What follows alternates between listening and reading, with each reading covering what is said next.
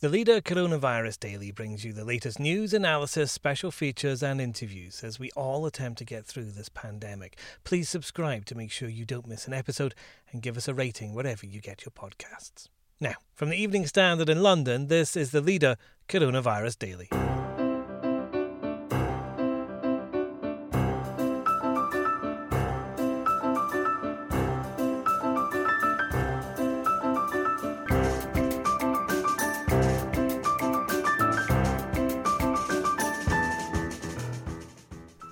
Hi, I'm David Marsland. When will London be ready to reopen? We've got to be prepared for a future, in the short term at least in London, that is nothing like any of us in our lifetimes have experienced. We speak to Mayor Sadiq Khan and learn about what happens when lockdown is eventually lifted. And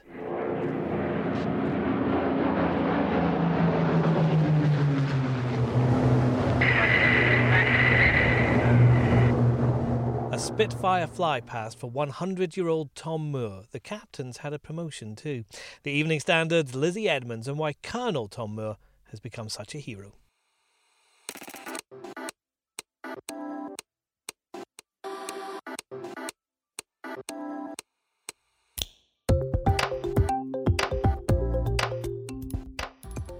Taken from the Evening Standard's editorial column, this is the Leader Coronavirus Daily. For the whole thing, pick up the newspaper or head to standard.co.uk/comment. In a moment, Sadiq Khan on life after lockdown.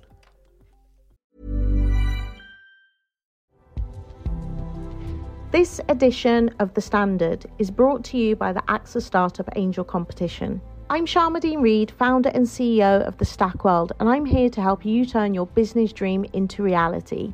There are 6 chances to win the competition, including 2 top prizes of £25,000, mentoring from myself and leading UK founders, plus business insurance for a year thanks to AXA. Go to standard.co.uk/AXA Startup Angel for details on how to enter and complete your entry by the 2nd of June 2024. Good luck. Life is full of awesome what-ifs, and some not so much, like unexpected medical costs. That's why United Healthcare provides Health Protector Guard fixed indemnity insurance plans to supplement your primary plan and help manage out-of-pocket costs. Learn more at uh1.com.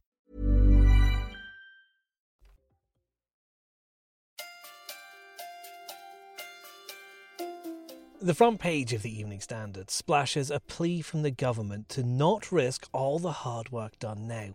It's from Justice Secretary Robert Buckland and comes as the lockdown shows signs of fraying.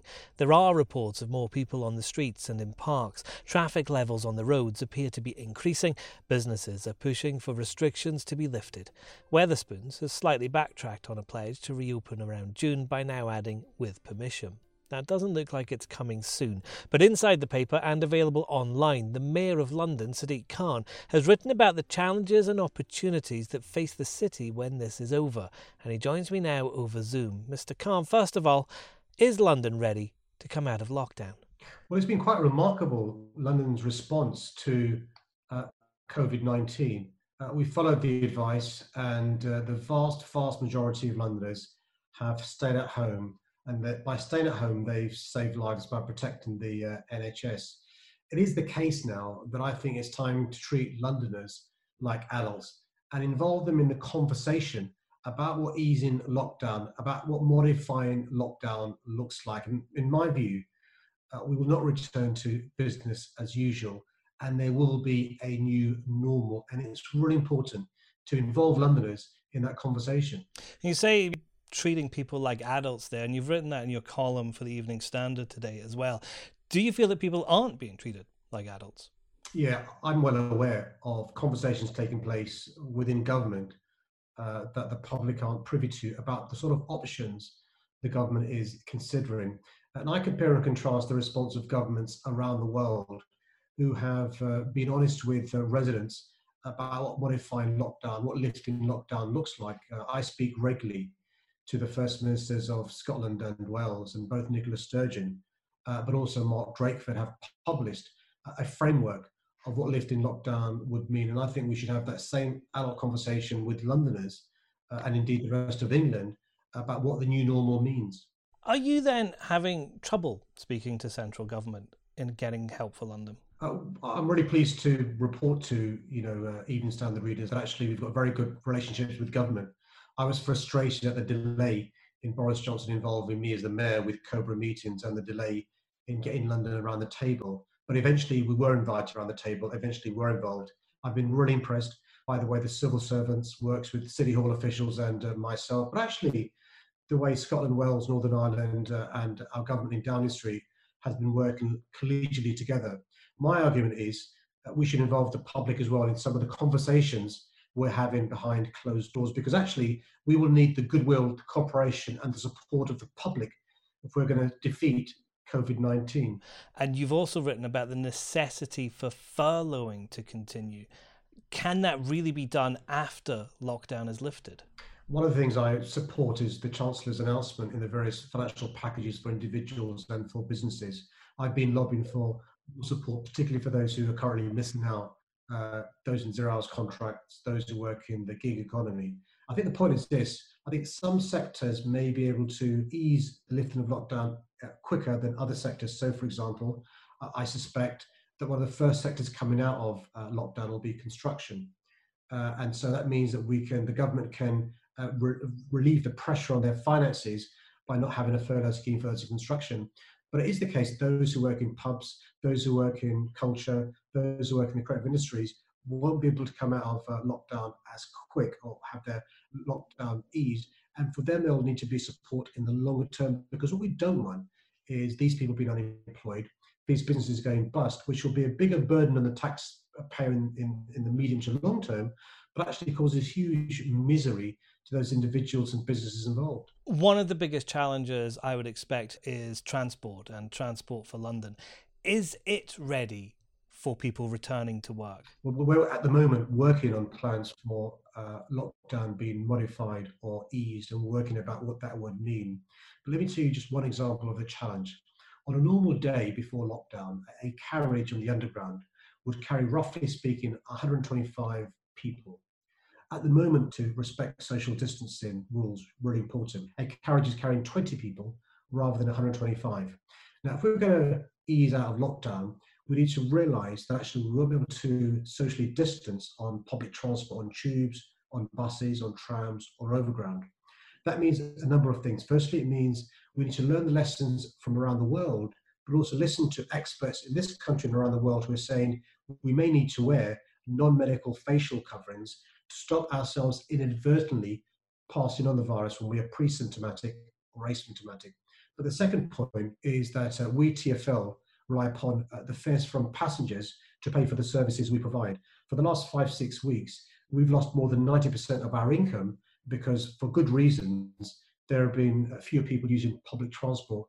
We can't afford to run public transport unless the government gives TfL a grant to support us doing so. So if we're going to ease lockdown, if we're going to continue providing public transport, not just for essential workers, but for others that start resuming to work, we will need support from the government to be able to provide a public transport system in London. But it sounds like London is going to need a lot of financial support from the government at a time when the entire UK economy is going to be taking a hit.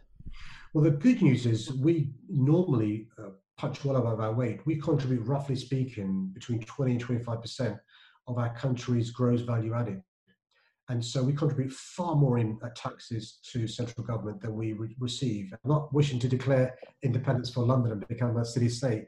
What I'm saying is actually it's in the government's interest, it's in the nation's interest to get London back on our feet sooner rather than later.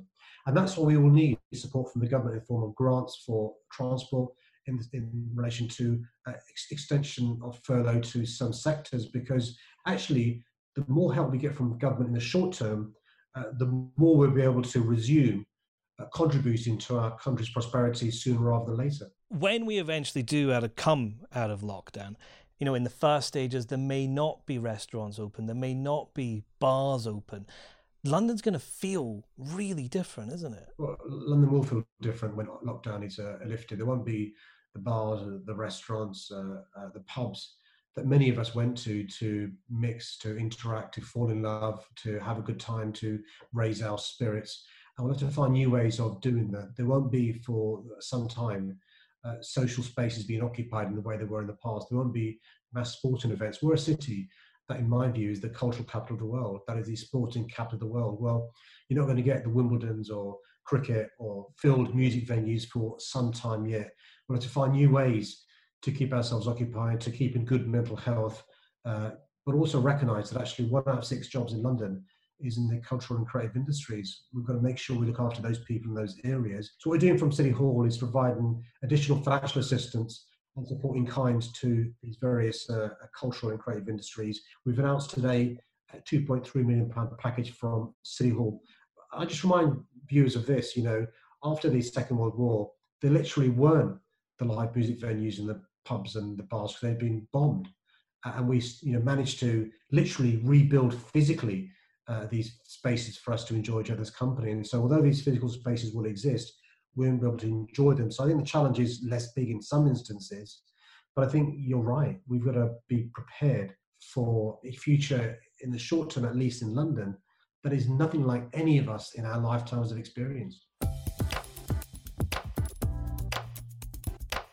And you can read Sadiq Khan's article in the Evening Standard newspaper or online at standard.co.uk. Next. There has been calls, I think, since he even broke the £1 million mark, which seems like a long time ago, for him to be Sir Tom. The Evening Standard's Lizzie Edmonds on how Captain, now Colonel Tom Moore, has become a national hero. Hi, I'm Lawrence Dallaglio, host of the Evening Standard Rugby Podcast, brought to you in partnership with QBE Business Insurance. The show is available to listen to now and right up to the end of the season, when the winners of the Champions Cup will be crowned at Tottenham Hotspur Stadium, and the fight for the Premiership title will be decided at Twickenham. QBE is one of the world's leading insurers, and they will help your business build resilience through risk management and insurance solutions. Subscribe and download now wherever you get your podcasts. Thanks for listening. Even when we're on a budget, we still deserve nice things. Quince is a place to scoop up stunning high-end goods for 50 to 80% less than similar brands. They have buttery soft cashmere sweaters starting at $50, luxurious Italian leather bags, and so much more. Plus, Quince only works with factories that use safe, ethical, and responsible manufacturing. Get the high-end goods you'll love without the high price tag with Quince. Go to quince.com/style for free shipping and 365-day returns.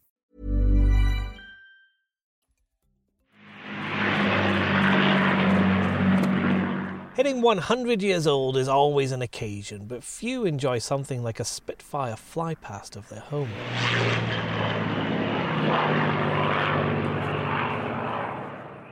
Tom Moore, though, is exceptional in many ways. He became a household name with his attempt to raise £1,000 for the NHS by walking laps of his garden.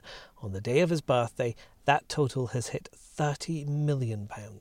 And he's had a promotion too, as our editorial column delights in supporting. Captain Tom Moore has been promoted to Colonel Tom to mark his 100th birthday today. He's lifted the nation in tough times. The honour could not be more deserved. It was absolutely amazing.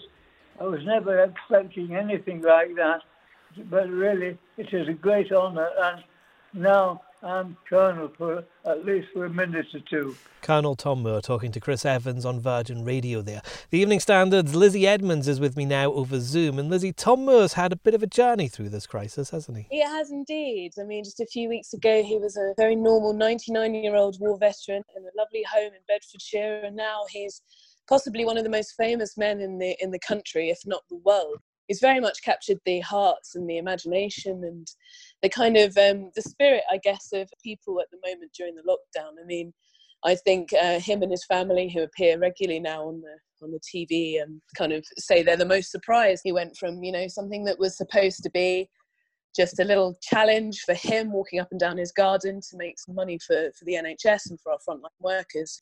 He's now raised 30 million as of this morning. He's recorded a hit single with his idol, Michael Bull, which has gone to number 1, making him the first 100-year-old man or woman to be top of the charts. And he's now an honorary colonel. He's had a fly past today. two with the Hurricane and the Spitfire, which is incredible and a real honour. And he's an honorary member of the English cricket team because he's a big cricket fan. So quite a few weeks for Colonel or Captain Tom, as he's most fondly known. He was a famous man on Main Street in every town across the state. And when the drummer played that downbeat, well, they would dance the night away.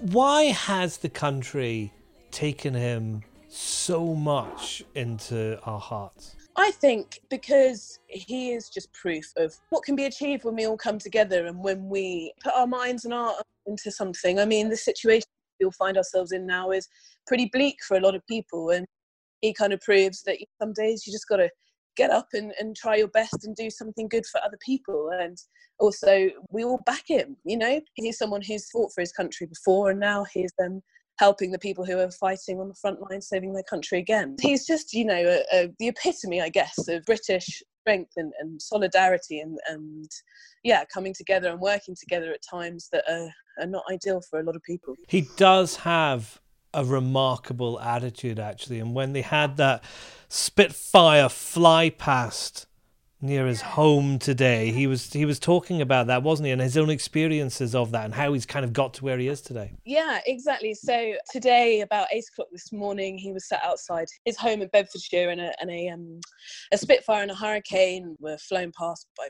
RAF pilots from Coningsby in Lincolnshire.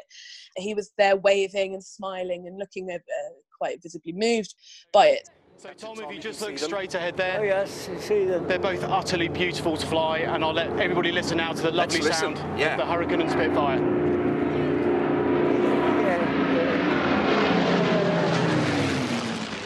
And he said something that was quite nice and quite apt, I guess. It said, I'm one of the few people that have seen Spitfires flying ahead in anger now, because obviously there's not many veterans left. And today they were flying peacefully, and he remembers when they were flying not with peace but with anger. And I suppose, again, next week is VE Day, and you know, remembrance is always such an important thing for us as a country. And it's just an interesting sentiment there to be looking back and reflecting on something that was giving him so much joy, but that a few decades ago was a very different and very stark circumstance. And as you mentioned at the start there, he has been given this promotion at the age of 100 years old. He is now an honorary colonel. There have been a lot of calls for him to be given more awards by the country also. Is there a knighthood, do you think? Yes, there has been calls, I think, since he broke the £1 million mark, which seems like a long time ago, for him to be Sir Tom.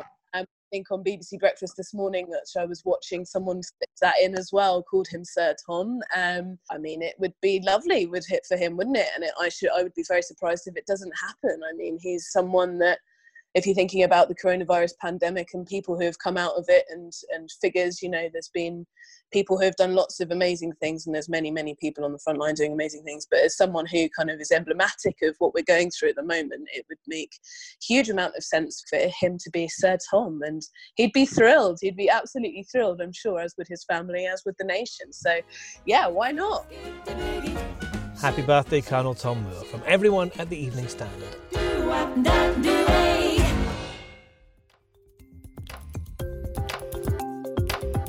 And that's the Leader Coronavirus Daily. You can keep up with all the latest COVID-19 developments with the Evening Standard's live blog, which you'll find at standard.co.uk. And we also have morning briefings available at 7 a.m. through your smart speaker. Just ask for the news from the Evening Standard. This podcast is back tomorrow at 4 p.m.